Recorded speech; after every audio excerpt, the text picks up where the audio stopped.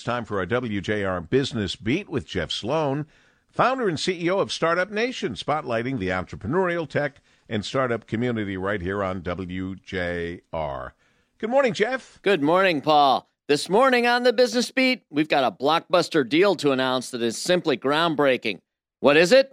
It's a real estate transaction in which a parcel of land just slightly bigger than a basketball court has been acquired for about $2.4 million. Now wait, transactions like land selling for $2.4 million not sounding like such a big deal. Well, that's because there's more to the story, and here it is, Paul.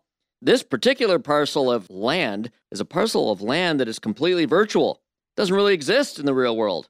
What? You bet. It exists in the metaverse.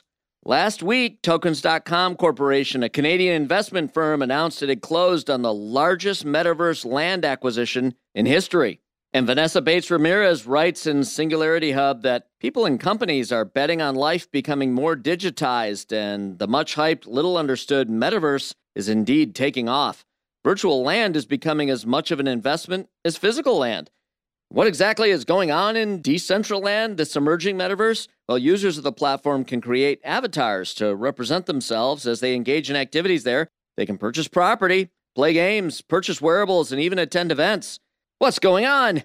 Well, just when you think you have it all figured out, Paul, along comes the metaverse. And you know what? As crazy as it may seem to some, or even most of us, those who are buying into it mean business.